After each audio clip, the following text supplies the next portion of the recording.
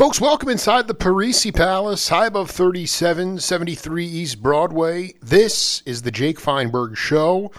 Come to you on Power Talk. Thank you so much for making us part of your day today, and always looking for inspiration as we get through each week, and couldn't think of a better place to start than with my next guest, who's somebody who I don't think even realizes the divine power that he has and the ability for him to essentially reflect out that divine nature through the rhythm on his drum kit. People know him for the great grooves and the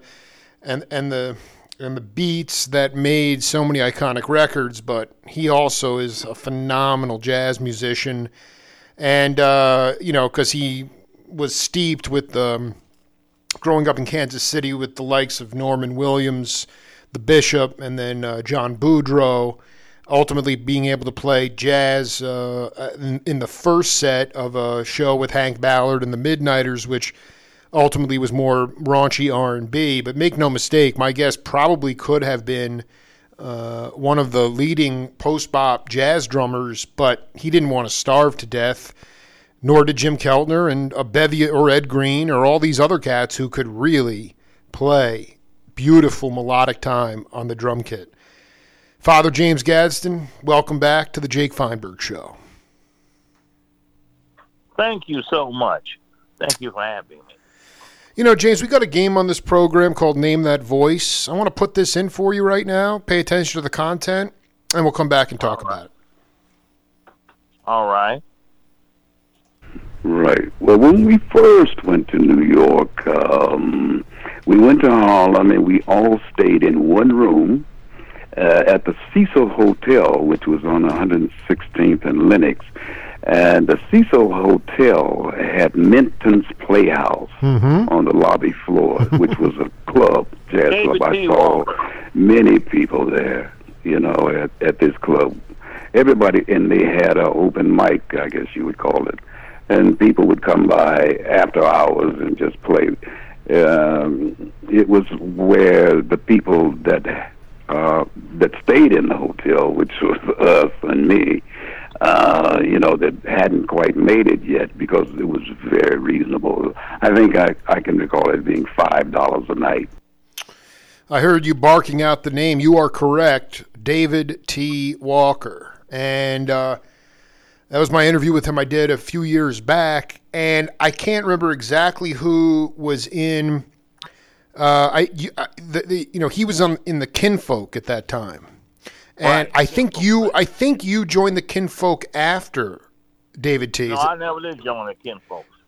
Really? What happened was the Kinfolks were playing for Hank Ballard too. They would play for Hank Ballard. They would do their own show, and then they would open the show, and then Hank Ballard then would come on. Well, when they left, then I got to join. I joined. At that time, when I joined, Cal Green, the famous guitar player who had played with Hank Ballard, played on all those hits, House on the Hill, and had a baby and worked with Annie. He had returned. So I got to play with him,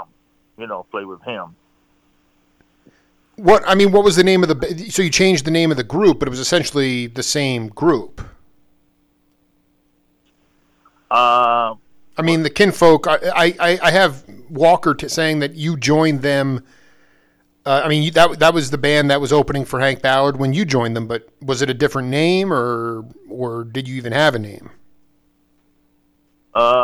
It was a different band. I don't think everybody was there. Really? That was the case. Yeah, if that was the case, I think, that was, I don't remember that, but I don't remember joining the Kinfolks.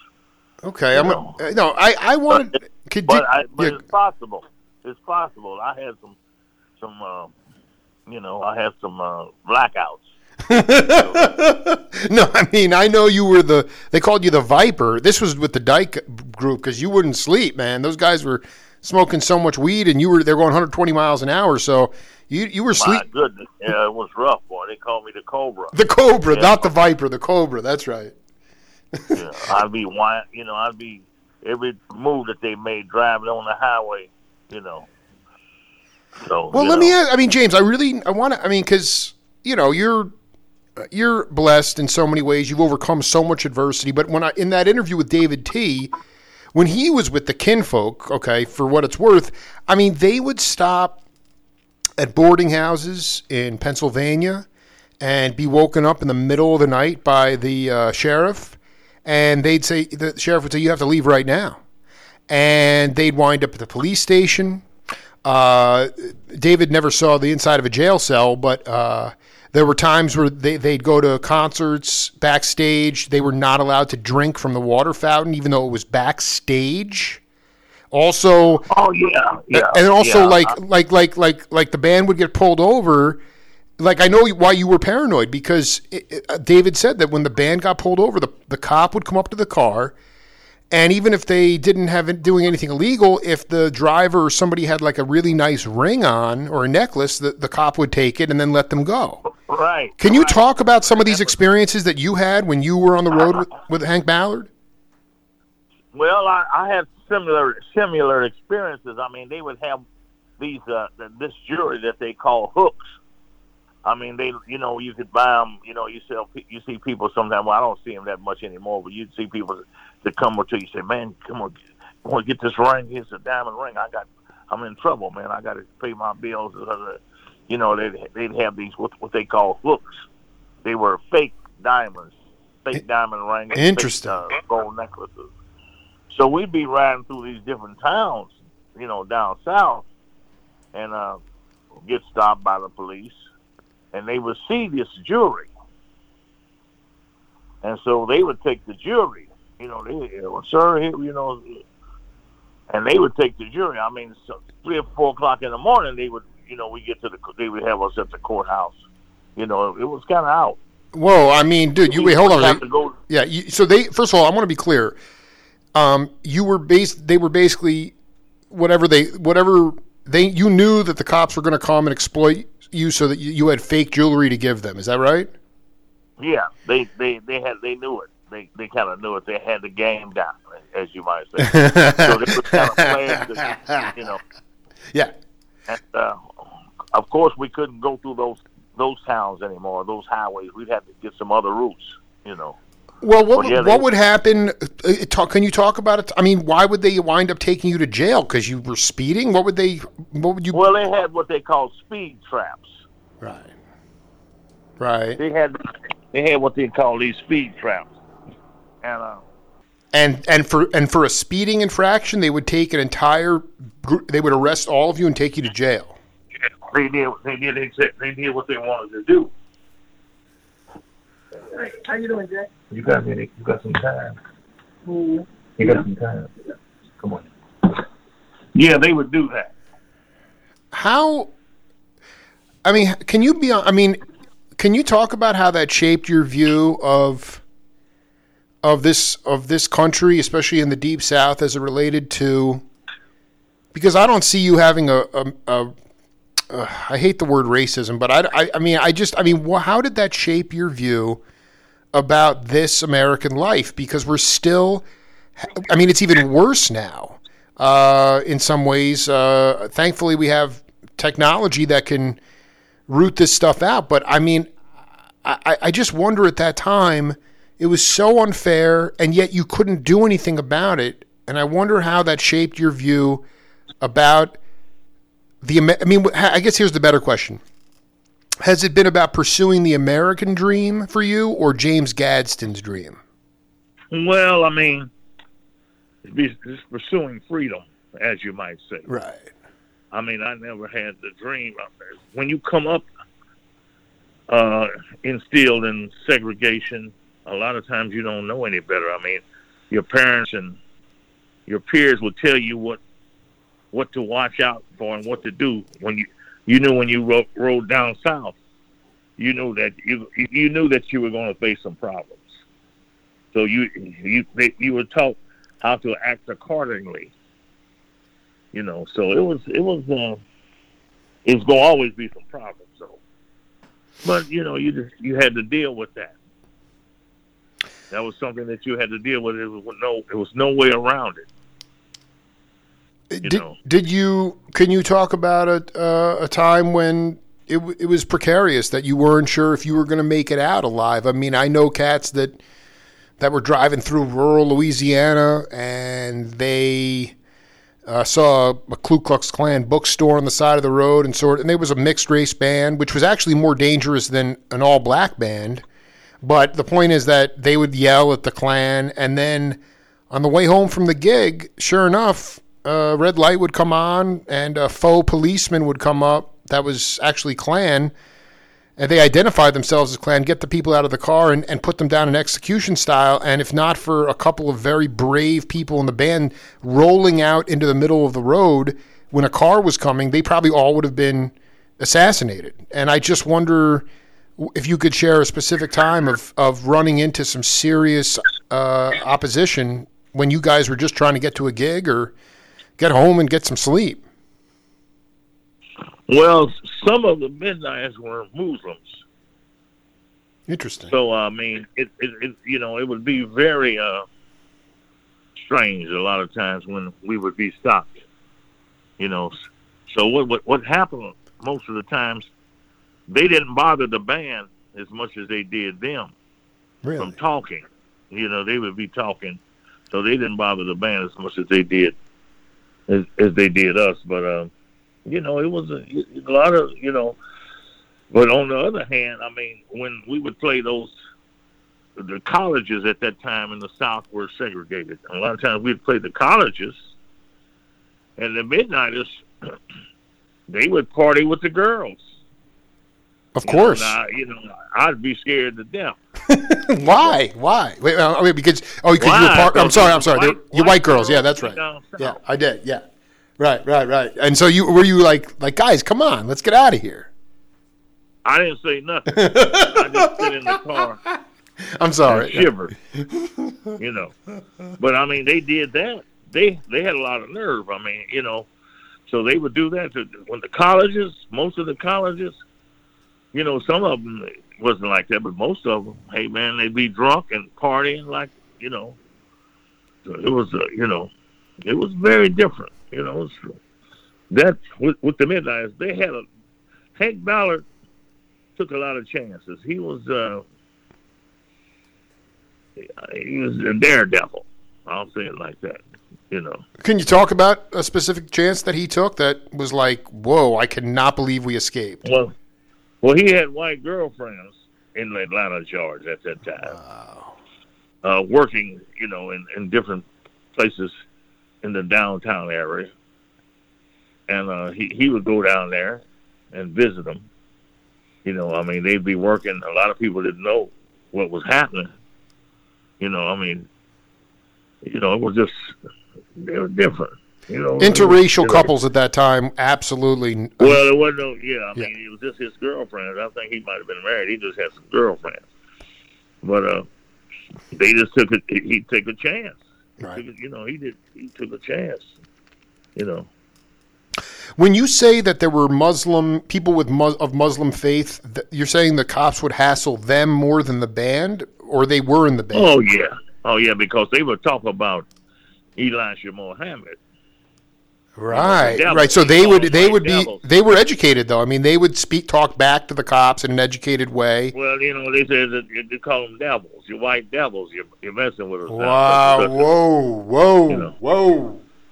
So I mean, it gets kind of strange. I mean, for some reason, a lot of times I thought we were going to all be dead. Right. But I mean, I've had the policemen that take the shotguns and put them to your head. You could feel the barrel of the shotgun on your head, and they would cock it. And a lot of nights I thought I was gone. Oh, okay. So that they would literally put a gun. All of them would put rifles to your head. I mean, that happened more than once. Oh, 2 or 3 times. Oh my gosh! And yet, I know you were actually just like really trying to toe the line. It was still like, if you can think back to that time, part of you was like, I'm willing to. I love the music so much, and and I know that what we're doing is trying to bring people together. So this is worth it. It's worth my life. I mean, is that? I know Hank. Well, it wasn't so much as that. It was that I was a musician. I was young, and that was my job that I had to do. And I figured that, I mean, under those circumstances, that's just what it was. I mean, I figured everybody, black, had to go through similar situations of that nature, especially if I mean, not only the South, it would happen up in Utah or places up like that, the North Dakotas, stuff like that. I mean, it could happen anywhere a lot of times. No, absolutely. I mean, I just wonder, not to get political, but can you just talk about? And I just want your honest answer about, the idea of the current situation in this country, with all this sort of this, perceived like, oh wow, like I mean, when I used to interview Richard Davis, the great bass player, he'd say that white America, a lot of times you'd hear them say, what are you complaining about? You got Oprah, you got Michael Jordan, now you got Barack Obama. What the hell are you complaining about? Well, I mean, all those, that's far. Well, but I mean, I don't mean that's the argument from white America, and now it's like, oh, well, we've always had wealthy, for some reason or another. After the slavery, we had some wealthy black people. Madam C.J. Walker was a millionaire. She was a hair. She had black hair products and different things. We had different people. So I mean, that's just an excuse. A person would use that as an excuse. Exactly. What's happening now, and I want you to break down what's happening now. And I want you to. This is the question I want to ask you because it's very apparent to me the culpability of. I mean, the Klan, the police departments came out of the Ku Klux Klan, so it's already kind of jaded. But is there? I guess the question I have is, yes, most of the policemen are Klansmen. Yeah, unfortunately, I'd say in certain parts of the country that's true. And I want to ask you, in this part of the country, it's true. You think in L.A. too? Yeah. My goodness, yes. Yeah, I'm just a naive cat, man. Is there any account? I mean, I remember Billy Cobham talking about intra-racial war, a lot of people of color killing other people of color. Is there any accountability within the black community for what's happening, or is this all just white supremacy and the idea of saying we can do what we want because these people are people of color and they're subhuman? Or is there something like, I mean, you always see cats running away because they're scared, and then the first thing is they get shot? What the hell is that? I mean, hey, that's when the police stops a black man,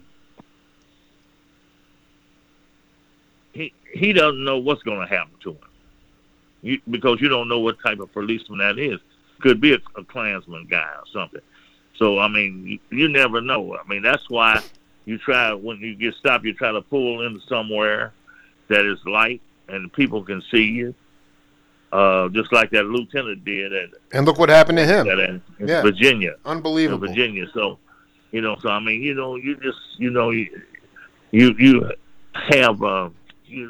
were taught certain things by your peers, your elders. It's just one of those things that I grew up with. It was something that we grew up with. Now, what's happening now is that this country has become a country of color. Yes. Not just us. We got a lot of different. Oh, yeah. The Browning of America. Absolutely. Right. And so I think what's happening, the establishment, they're afraid now that they're going to lose the power and that the people are going to do them like they did us, which is not true. People just want to live. Just want to live a righteous life. And, but by you having people that are that evil, then they think like that. That's right. You're 100% right. And we got those people in these powerful positions that are like that. So, that's what's happening now. But now you got the younger people of this generation.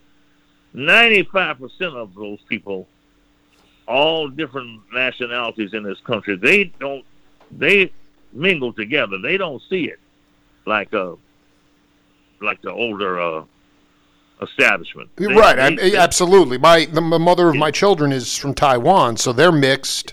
But like, they don't see that. I don't see it. They just see it. They see it together.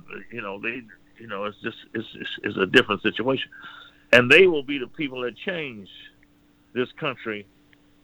And so it's coming anyway. I mean, if Trump had won this last election, it's still coming. It's nothing. They can't stop it because the generation will be the ones that will be the leaders. So they can't stop it. It's coming. I mean, but it's the power. It's what it is a power struggle, and hey, we're not people of hate. I mean, hey, I'm a black man, but hey, man, they do the Indians worse than they do us. They did. Look at the Indians. They had this country. They came over. Was on the Mayflower? I guess that's what they say that on the Mayflower. And hey, man, when the Queen put them out of England, a lot of people don't know that they had gangsters and all kind of people, murderers, prostitutes, and everybody on those ships. So when they put them out, when the Indians made friends with them to keep them from starving, they turned on them. Christopher Columbus was a ruthless person to the Native Americans. Yeah, I mean, a lot of people don't know that. How they have the history. Oh, they don't. They whitewash the history books. I mean, that's what Gary Barth said. He said to me when we finally returned to the classrooms, the first thing I was asking about how to make amends for all this tragedy that has never been resolved that relates to Native Americans, enslaved people. He said the first thing before kids go back to school, rewrite the textbooks, rewrite the history books, because you hear about John Brown. He's a white abolitionist. You never hear about the black abolitionists. You never hear about there's only half the history in those books, and that's what Marley was talking about. So you have to go overseas. You go overseas to Italy or somewhere, and they have that history. They have the American history. They have the true American history. That's right. Unfortunately, they don't have it here, and it's definitely for a reason. Like when Katrina happened, I was in Japan, and they showed exactly what was happening. They didn't even show here the bodies floating. They showed in Japan. They showed all of that. So I mean, that's what we're dealing with. The hatred and fear. Fear, that's what it is. But we are peaceful. We are peaceful people. Oh my! I mean, James, just if you could just talk to me and the audience. I mean, I am feeling a little bit, I guess, just sort of disenchanted. Feeling like what is your nationality? You're Jewish, right? Well, my name is Jewish, but my mom was Hungarian Catholic. My dad's side was Jewish, so they faced. Although both my families were very, they allowed my parents to get married. Even in the late '60s, a Catholic and a Jew getting together was not cool, but they did it. But I mean, it still ain't cool as far as they're concerned.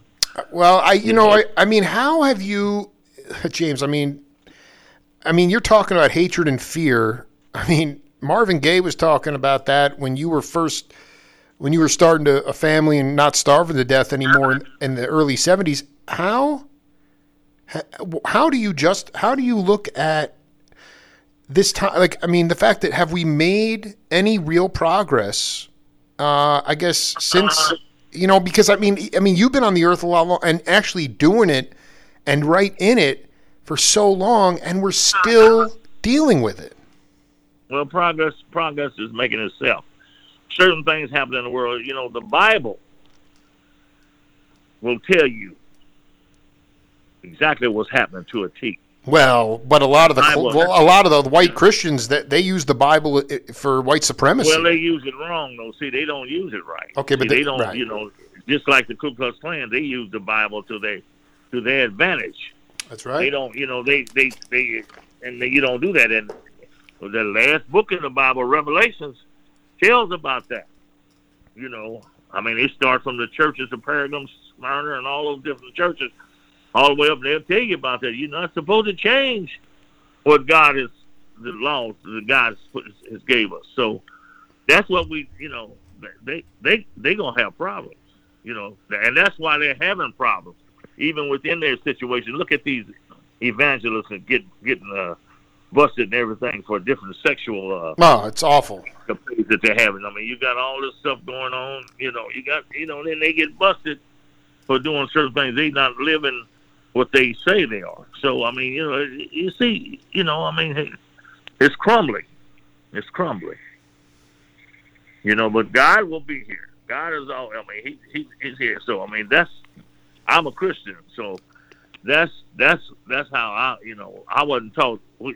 And most Black Americans wasn't raised to hate nobody, and most white Americans wasn't raised to hate everybody. But you had a certain amount of them that were raised to hate. Right. Nobody's born to hate. Nobody's born to hate. Yeah. So I mean, so that's the problem. The hatred. The fear was actually the fear. Now it's really fear. Well, now it's fear. Yeah. I mean, it's vigilantism. I mean, like. Did you ever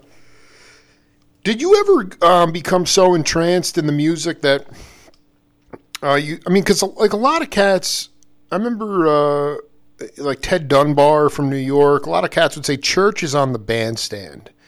And there were cats like Sunship Woody Theus who would, in the middle of playing a set, would start, quoting scripture from the Bible. I mean, what was the most sort of like, I don't know, religious, I don't want to say religious, but did you ever get to a point when you were, projecting out, because that's where the religion, that's where spirituality is really, it's on the bandstand. And I just wonder how how deep you got. Did you ever start chanting or like in the, a scripture from the Bible? How have you used your, your faith in your music outside of writing songs? I was blessed. I was blessed. So I mean, when I play, they feel love. Right. They can feel the warmth. They say I'm the groove maker. So they feel the warmth. No, you just bring everybody home. We could all sit down and have some.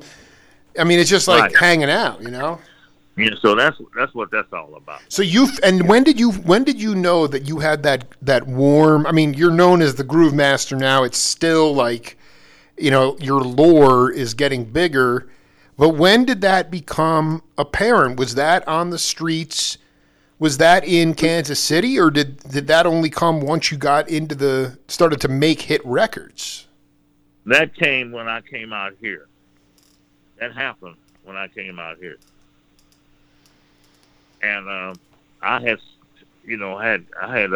gotten away from the church, away from religion, but I came back, and so what my situation is, what has happened to me has been a blessing.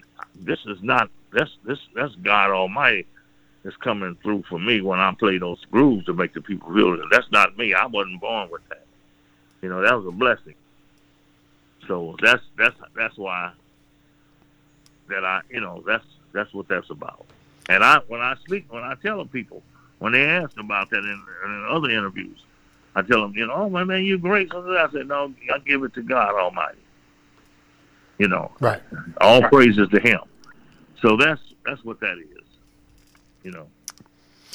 I got another Name That Voice for you, James. Take a listen to it. And the content, we'll come back. By 73, I had moved from Detroit to Los Angeles, and so that was done in the Los Angeles period. Mm-hmm. And, things had gotten a little more settled by then because, Norman was using, Paul Reiser, another fine young arranger from Detroit, was doing charts, and there were several guys that they had picked up who now could really arrange. So, but the line, the interesting thing of those lines are just like jazz phrases. Right. You know. Right. Exactly.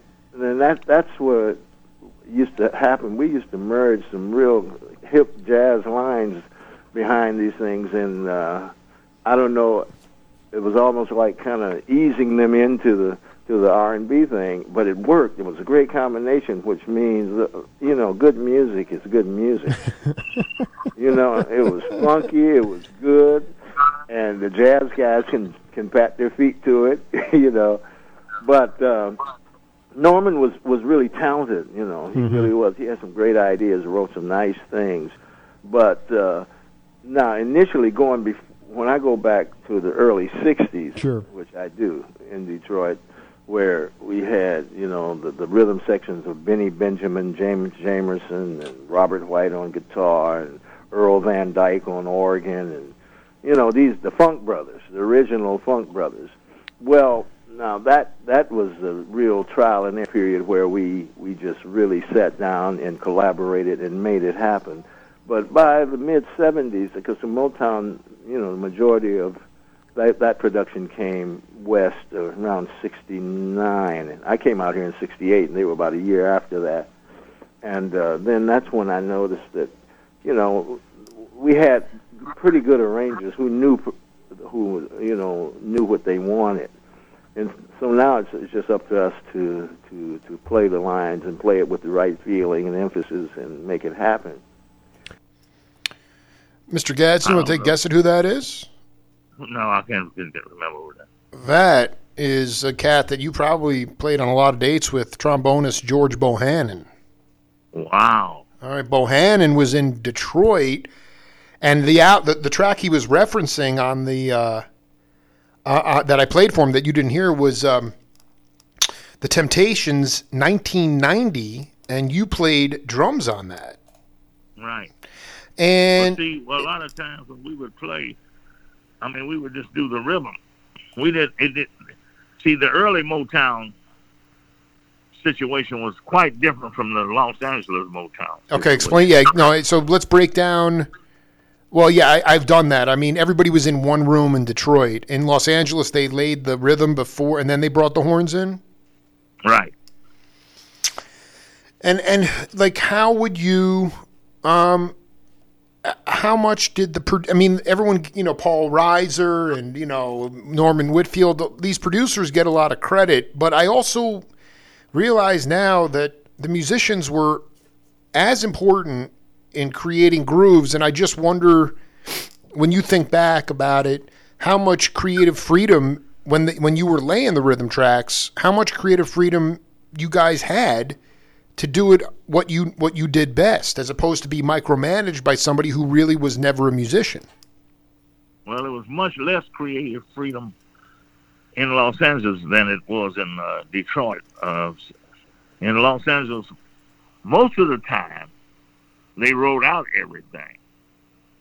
It was written out. What the producer wrote out, or the producer would have the arranger to write out the ideas that he wanted.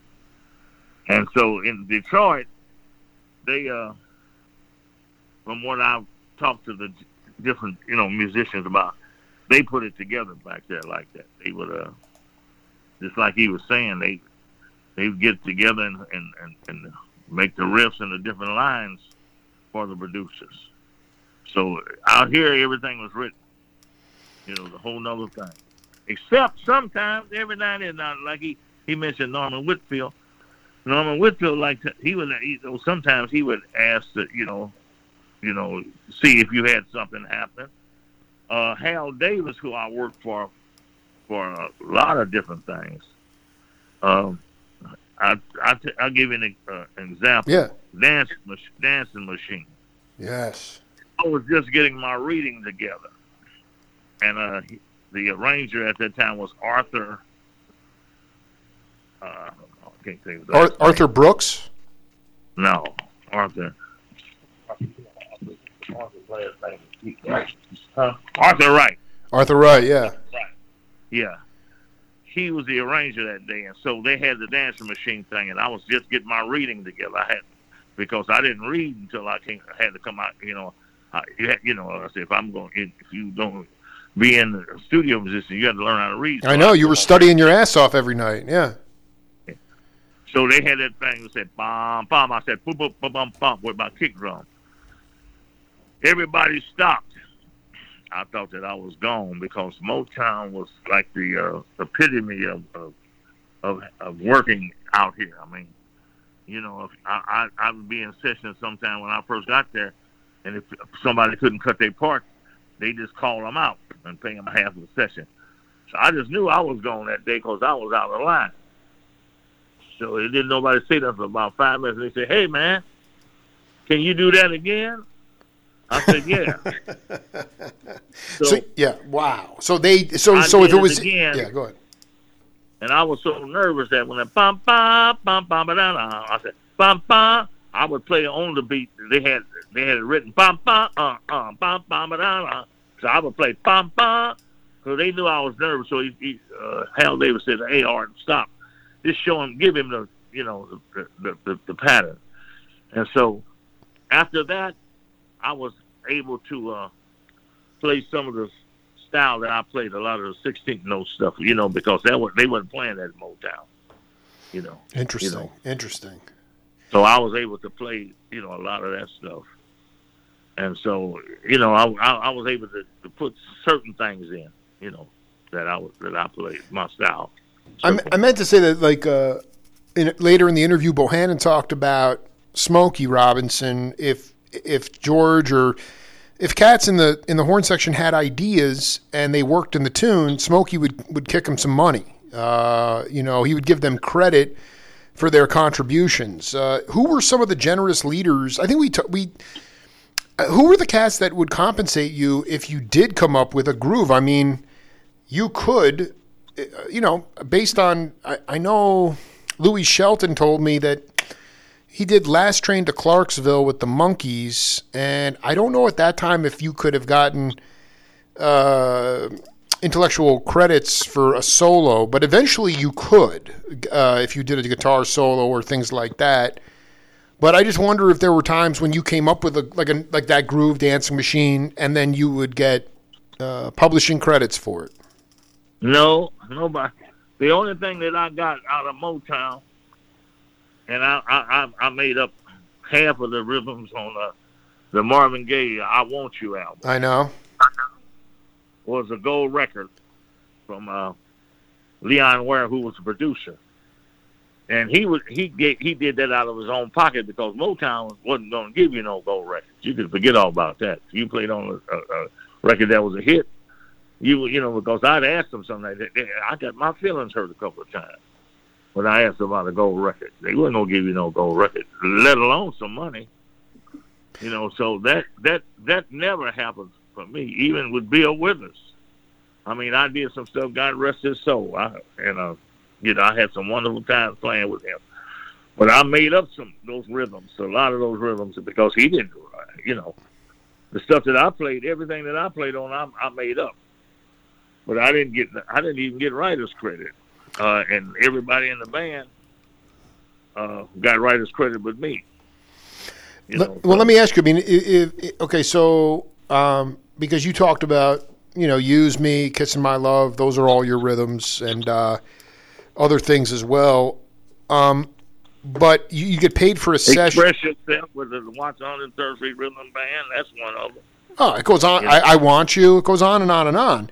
I mean, it's just, James, like, okay, so you got paid for that session. Then ultimately there was some nice touring with Bill and some iconic records made. Why did you, if you were getting so, I know that's the way it was, and I know you got your feelings hurt, but I really want you to talk about, James, like, this is so important for people in this time right now because a lot of cats get their feelings hurt because of injustice. And I'm not talking about, being killed. That's a different story. I'm talking like if they didn't get any kind of intellectual credits for stuff that they did, they'd get so wrapped up in ego and pride that they would either walk away from the business itself or self-destruct.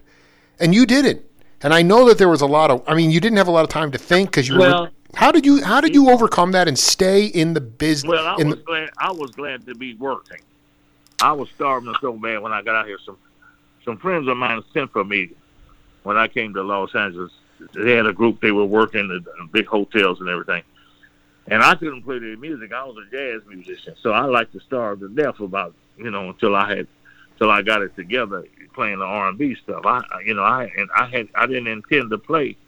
I was going to be a jazz musician. That's what my thing was. So I mean, I was glad to be working. Period. When I finally got it together. So and that's what. And then the union, you're a hired hand. When you get paid for these sessions, that's what you are. You're a hired hand. So I mean, I understood that. I understood that. So I mean that's why I was able to. To keep going. You had a short memory. You could just get back into the swing of it, even though, I mean, it does feel like it still doesn't feel fair, but you're still here. I want to read this quote from David T. He said, "There were blues players in Southern California who were surprisingly good. They didn't have the famous names, but they were musicians who could play all kinds of music. They could play a 12-bar blues and run through all kinds of substitutions solo-wise. In my first few years of playing, I didn't quite understand how they could do that. Mel Brown was certainly one of them. He had the facility and knowledge that it takes to run through chord changes. His albums on ABC were out of the blues. He could do all types of other things. When Etta James was on the bandstand, she liked the jazz, even though she didn't sing a lot of that. In the vamps that we would do, she would take it outside of the chord. It would still have the funk and feeling, but you couldn't go too far out for her. She didn't care what you did on the vamp going out. She would take it out as far as you wanted to go." Can you talk about playing with some of these? I mean, you wound up recording with Freddie King or Albert King and a lot of blues cats. And I wonder about like guys like Mel Brown. I mean, some of these guys unschooled blues players, but played amazing substitutions and were incredible players. Did you have an opportunity to play with some of those cats? Yeah, I played with them, but here's the situation that I had. Blue Mitchell, famous trumpet player. Are you kidding me, dude? One of my favorite freaking dudes, man. They called me to do an album for him. Yep, Stratasonic, yeah, 75. Now I had met Blue before because I was playing. I had a $19 gig from 6 in the morning to 2 in the afternoon. This is way before I got into doing the sessions. I was glad to get that. Paid $19. It was a jazz thing that we had over on the east side that even Cannonball come through. So I met Blue. So when I saw him, I was happy. I said, well, maybe I get to stretch out a little bit today on his music. But the producer didn't want to hear that. So he wanted straight R&B. So Blue would be saying, "Hey man, go ahead and stretch out." So every time I'd get ready to stretch out, the producer would go crazy. "Oh no, stop! Don't do that anymore." So I'm dealing with that. So I had a situation like that. Blue wanted he wanted the funk to be a little, a little different than just straight funky, So I had that was, I wasn't happy that day because I didn't. Blue was, he's one of the epitomes of jazz, and so I didn't get to please him like I wanted to, When you were playing, I mean, I know it wasn't the most glamorous thing playing those sunrise dawn sessions to 2 p.m., but like when Blue would come in, like, I mean, that was like late 60s. Like that was like post-bop in its peak. I mean, can you talk about like the visceral? I mean, I cannot even imagine. I mean, there was a place called the It Club, and there was Memory Lane, and David T talks about the Zebra Lounge. I'm just trying to figure out, like, I mean, what did you learn? You weren't getting paid a lot, but you were getting spirit. It was the only currency. What did you learn from someone like like Blue or Canon as it related to, just like I think that's the biggest travesty. All the albums that Blue made before the one that you made with him in 75 were done on Mainstream, which was the first album you ever recorded on with Bob Shad, with Kennard.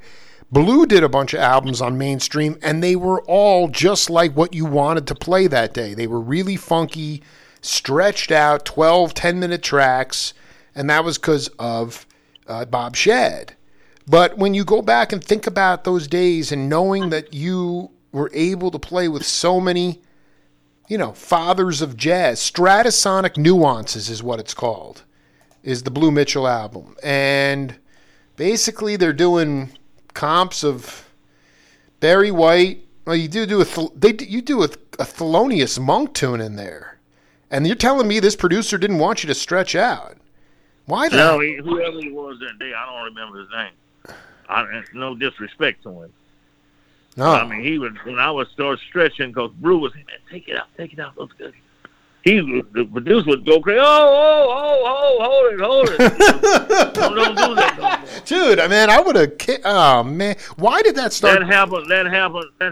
Now, John Handy, I did hard work with him. He was a jazz musician. Absolutely. Fantastic. I know John very well, yeah. One day John said, hey man, let's go ahead and just play one. Just take it out. So, bam, we hit. Yeah. The producer, Edmund Edwards, I think that was his name. Yeah. He had a fit. Hey, don't ever do that anymore. I'll fire everybody. What the heck?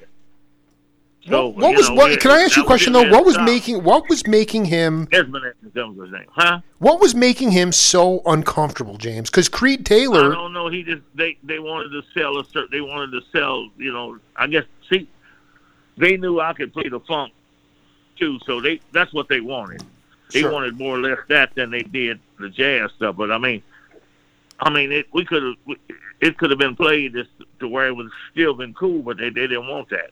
What they wanted was what they, so they had a fit. No, don't play that. I mean, in I think full disclosure, because I went to John Handy's house in Alameda a couple years ago, and that album and that one track got a lot. That became a hit record and helped his career. Work, yeah, I mean he's living well off of that record because of the rhythms of my guest. Before I know you got a jam, I just when was the first time that you met Jim Keltner? Oh man! Because there's nobody that loves James Gadson more than Jim Keltner. Well, nobody. I love him just as much. No, because because that cat was playing. He was starving. You did. It was his birthday, right? Yeah. Yes, oh my God, it was his birthday. Yeah. So basically, I know that he was playing with Albert Stinson, and he was playing with Claire Fisher. He was playing jazz gigs. Did you know him at that time? No, I didn't know him at that time. So when did you meet him? Wow, I can't remember when I met him. Well, I'm going to have to talk to. Are you serious? Because I'm going to talk to I'm going to call Keltner now and ask him. Yeah, but it's just it's been a while. Yeah. Once I met him, I've been knowing him. We played on a session together. What's the guy's name? Feeling All Right. Feeling All Right. Hold on. We played on that session, but that's the first time we had a serious talk. We had seen each other, but that's the first time we had a serious talk. Joe Cocker. Joe Cocker. Yeah, we did some double drum stuff that day. Now, I've always admired Jim because I didn't, when I liked the way he played, and so, so to get to meet him and have him as a friend is wonderful, That was as far as meeting him. That possibly was the first time you met him. Was on that Joe Cocker session. Well, that's the first time we had a serious talk where we talked a lot. He talked a lot, yeah. We really just had a lot because everybody would be busy. We didn't get a chance to talk and hang out and that stuff. So Well, you just like we've lost a lot of people. We've lost Chick Corea and Paul Jackson, Al Schmidt, Ellis Marsalis. So I mean, the list goes on. I mean, since COVID began, and and I'm trying to still just go to that root, that source, that holy place, and I just ask you, what is not what you think is going to happen, but what is your wish for musicians coming out of the pandemic? Because I just feel like the idea of a live, like the idea of going to a place like the Right Off Room and sitting right up in front of the band, I don't know, that might take a couple of years, and it makes me very depressed. But that being said, hopefully, they said they'll start to open up in June. The Right Off Room might open up again in December. It's Bill Lynch, who I love the guy. Worked with on and off for 30 years or more. He built a club. He's building a club out in Studio City. Did he shut the one down in Woodland Hills? Yeah. He got one. It's going to be in Studio City. It's going to be Studio City. He bought old Oil Can Harry's club. Wait a minute. Hold. Wait a minute. You just opened up a can of worms there. Who was Oil Can Harry? That they tell me that was a big club in the early 1940s and 30s, and it became a big gay club. And this was in Studio City. This is the one he just bought. This is the one he just bought. Right. He's bought that and he's refurbishing it. Because what's really interesting is that there was a club in Vancouver, British Columbia, in Canada. Ahmad Jamal did a great record there with your boy Calvin Keys, John Hurd, and it was called Live at Oil Can Harry's. So maybe that's crazy that was a gay bar in the 40s and 50s. Yeah. Wow.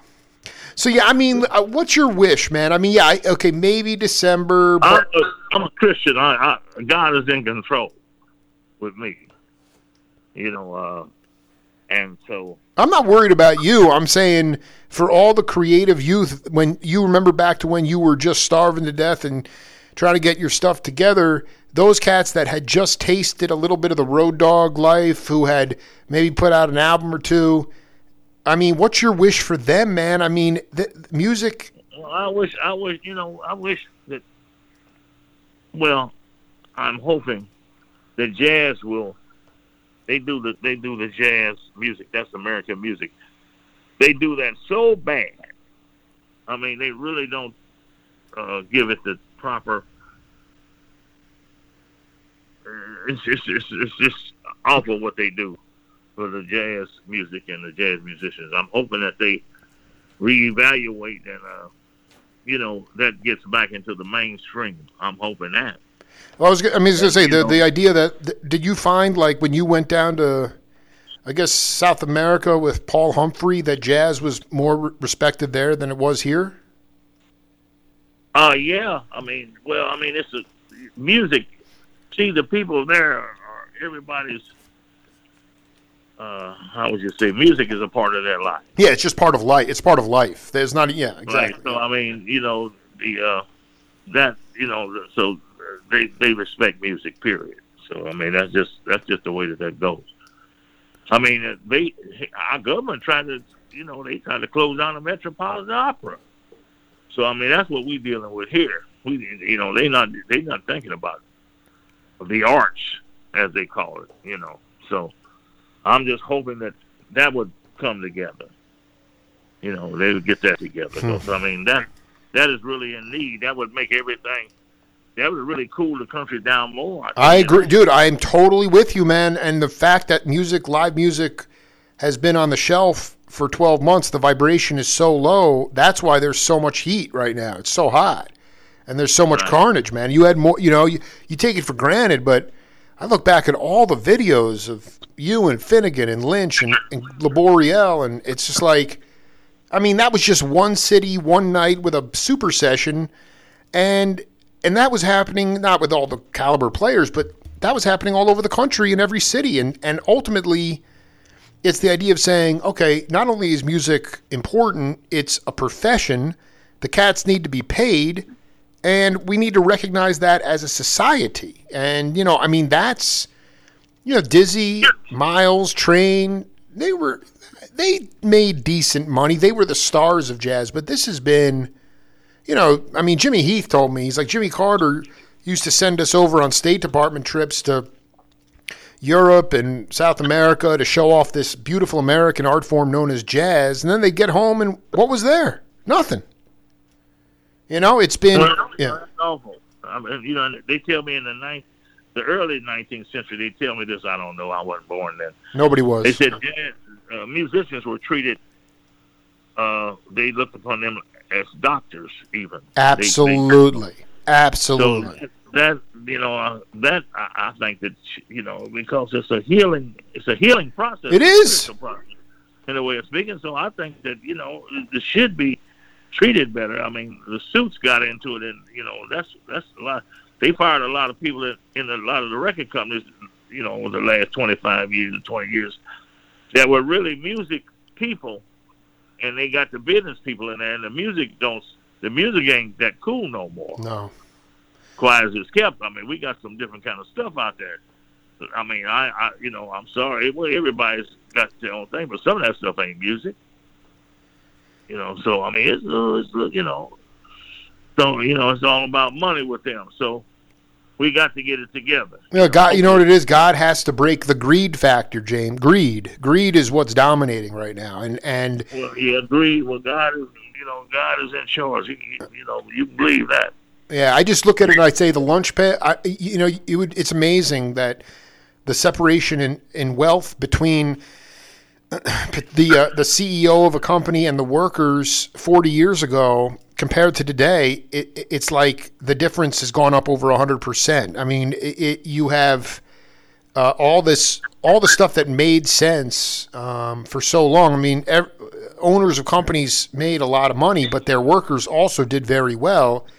And now, CEOs of companies are doing great, and their workers are starving to death. That's the problem. I mean, that's really the inequality. That's in our days is, God is in charge. I mean, I'm gonna tell you just like it is. God is in charge, and He's gonna straighten it out. I know. I mean, man don't seem to want to straighten it out, especially the situations that we're dealing with now. I mean, we got it's a lot of. I mean, they've turned the country to where it's a lot of hate. They using hate as business now. Hate is business and communication. They got people thinking about, well, if I hate this or if I mean, they trying to turn. It ain't cool. So. But God knows what's happening. So, I mean, that's the way I look at it. Now hopefully, on the other hand, I think we're going to, here in Los Angeles, hopefully we're going to open up in June. So the music will start. If the people, another thing, we got these people that don't want to take no shots. We got the politicians telling them not to take no shots. Open the schools early. Kill everybody. That's awful. If they do what they're supposed to do and let the people take their shots, do it like these people. They know what they're talking about. I mean, these shots have proven that it'll keep you from getting sick. They've proven that. But you got some people that's talking some crazy difference. They're talking a whole other thing. Well, they know what they're doing is they get the shots, and then they exploit their constituents and they make up some kind of boogeyman thing. Trump got his shots in January. Oh, it's bullshit. Yeah, no, I mean but that speaks to the brain rot of human and people that need to wake up. There needs to be an elevate. I mean, that's what I hope God will do is elevate the consciousness that God is going to do something. I'll tell you that. You don't. So let me ask you a question. I just want to be before I let you go. You're telling me that 4 years of Trump and a pandemic, and God is still waiting to do, he's going to still do something more? God is a wonderful God. God gives you a chance to try to get yourself together. Sure. You know, and he's going to do what he's going to do. You know, I mean, that's just the way it goes. So, I mean, that's the way I look at it. That's what I believe. You know, other people believe different things, you know. But, I mean, I say it coming in the Bible. The Bible is so, I mean, the Bible, what's happening now in this world, not only this country, the Bible is right down to a T. It's letting you know what's happening. It's letting you know what's going to happen. It lets you know before it happens. So that's you know, that's my thing. And then, you know, hey, now David was a musician too, so, you know, and they made a joyful noise unto the Lord. You know, so that's you know, you and I had a talk about this some years. What was it, about 2 years ago? David danced, yeah, absolutely. It was about 4 years ago, yeah. We had a talk about it. You said, "Is the world going to ever be like it was?" I said, "No." Remember, we talked about this. Yeah, you know, I got to go back and I don't quite remember that, but I believe well, it. You didn't. You were going out the gate. You didn't. Oh, so it wasn't recorded. It was just we were. You just... said, "Man, is the world?" You said, "Man, the world's changing." Oh yeah, I remember. Okay, yeah. I remember. Gadson, I love you, man. I hope that you know, within the next maybe calendar year, I'll come see you play music, man. And I agree with you, man. I think that my hope is that musicians are recognized as healers, and all of a sudden, it's not their gift to the world. It's they need to be compensated for it. And I'm not talking about Paul McCartney and Steve Miller and Journey and Tower of Power. I'm talking about, you know, creatives all over. Average musician. Just the creative musician, you know. And we'll do it again, man. So thanks for taking the time, dude. All right. Yeah. Much love to you, brother. God bless you. Yeah. Bless you too, man. All right. Later. Bye-bye. Bye. James Gadson, dropping knowledge and inspiration. The divine will lead us forward. That's it for the Jake Feinberg Show. We'll see you tomorrow.